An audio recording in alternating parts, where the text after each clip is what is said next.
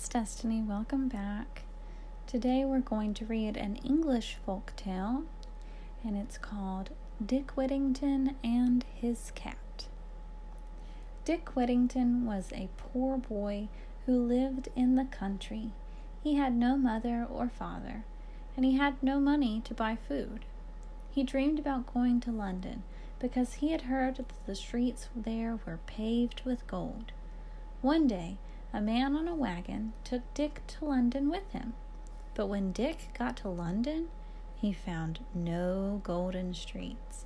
He saw poor and hungry people just like himself.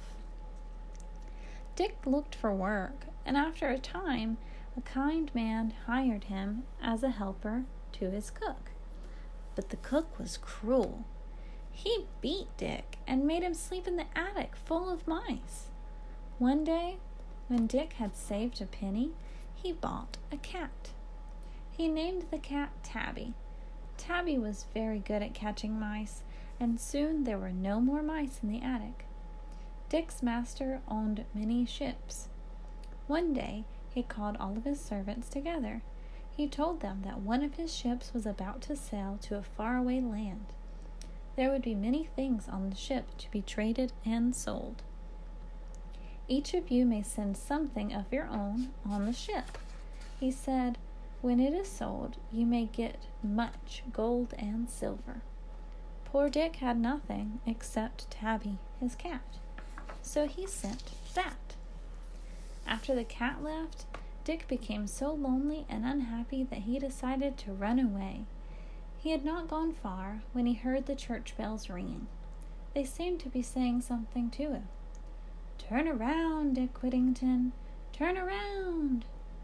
3 times Mayor of London town.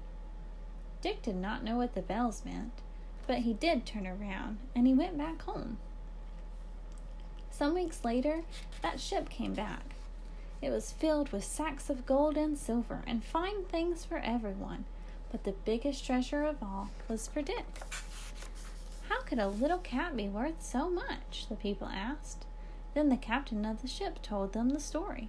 He said that in the country of Barbary, the king and queen had invited him to dinner in the palace. When the food was brought out, mice ran out from all sides of the room. They seized the food and they ran away with it. The king and queen said this happened all of the time. They said that they would give half of their treasure to anyone who would help them get rid of the mice. Then the captain went off to his ship and brought Tabby back. In a few minutes, she had killed all of the mice in the room. The king and queen were amazed. They had never seen a cat before, for there were no cats in the kingdom of Barbary. They said that such a wonderful animal was well worth half of the treasure. And that was how Dick became one of the richest people in London. Dick went to school, and when he grew up, he married his master's daughter. But Dick never forgot that he had once been poor and hungry, and he was good to the people. That is why he was elected mayor of London 3 times. The end. It's a pretty cute story. Do you think it was probably true, or do you think it was probably fiction? Who's to say?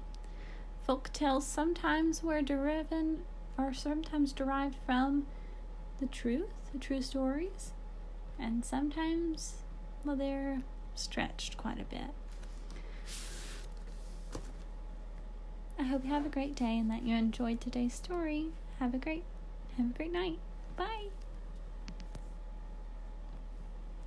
Hi, I just wanted to let you know that I created a Gmail account so that you could send me emails. I would love to hear where you're listening from. Anything that you would like to tell me, I'm open to reading your emails about it. And also, if you have any book recommendations, I would love to hear them. I'm going to let you know what it is right now. Are you ready? It's the title of the podcast, Beloved Children's Books @gmail.com. Again, beloved children's books @gmail.com. I hope to hear from you soon.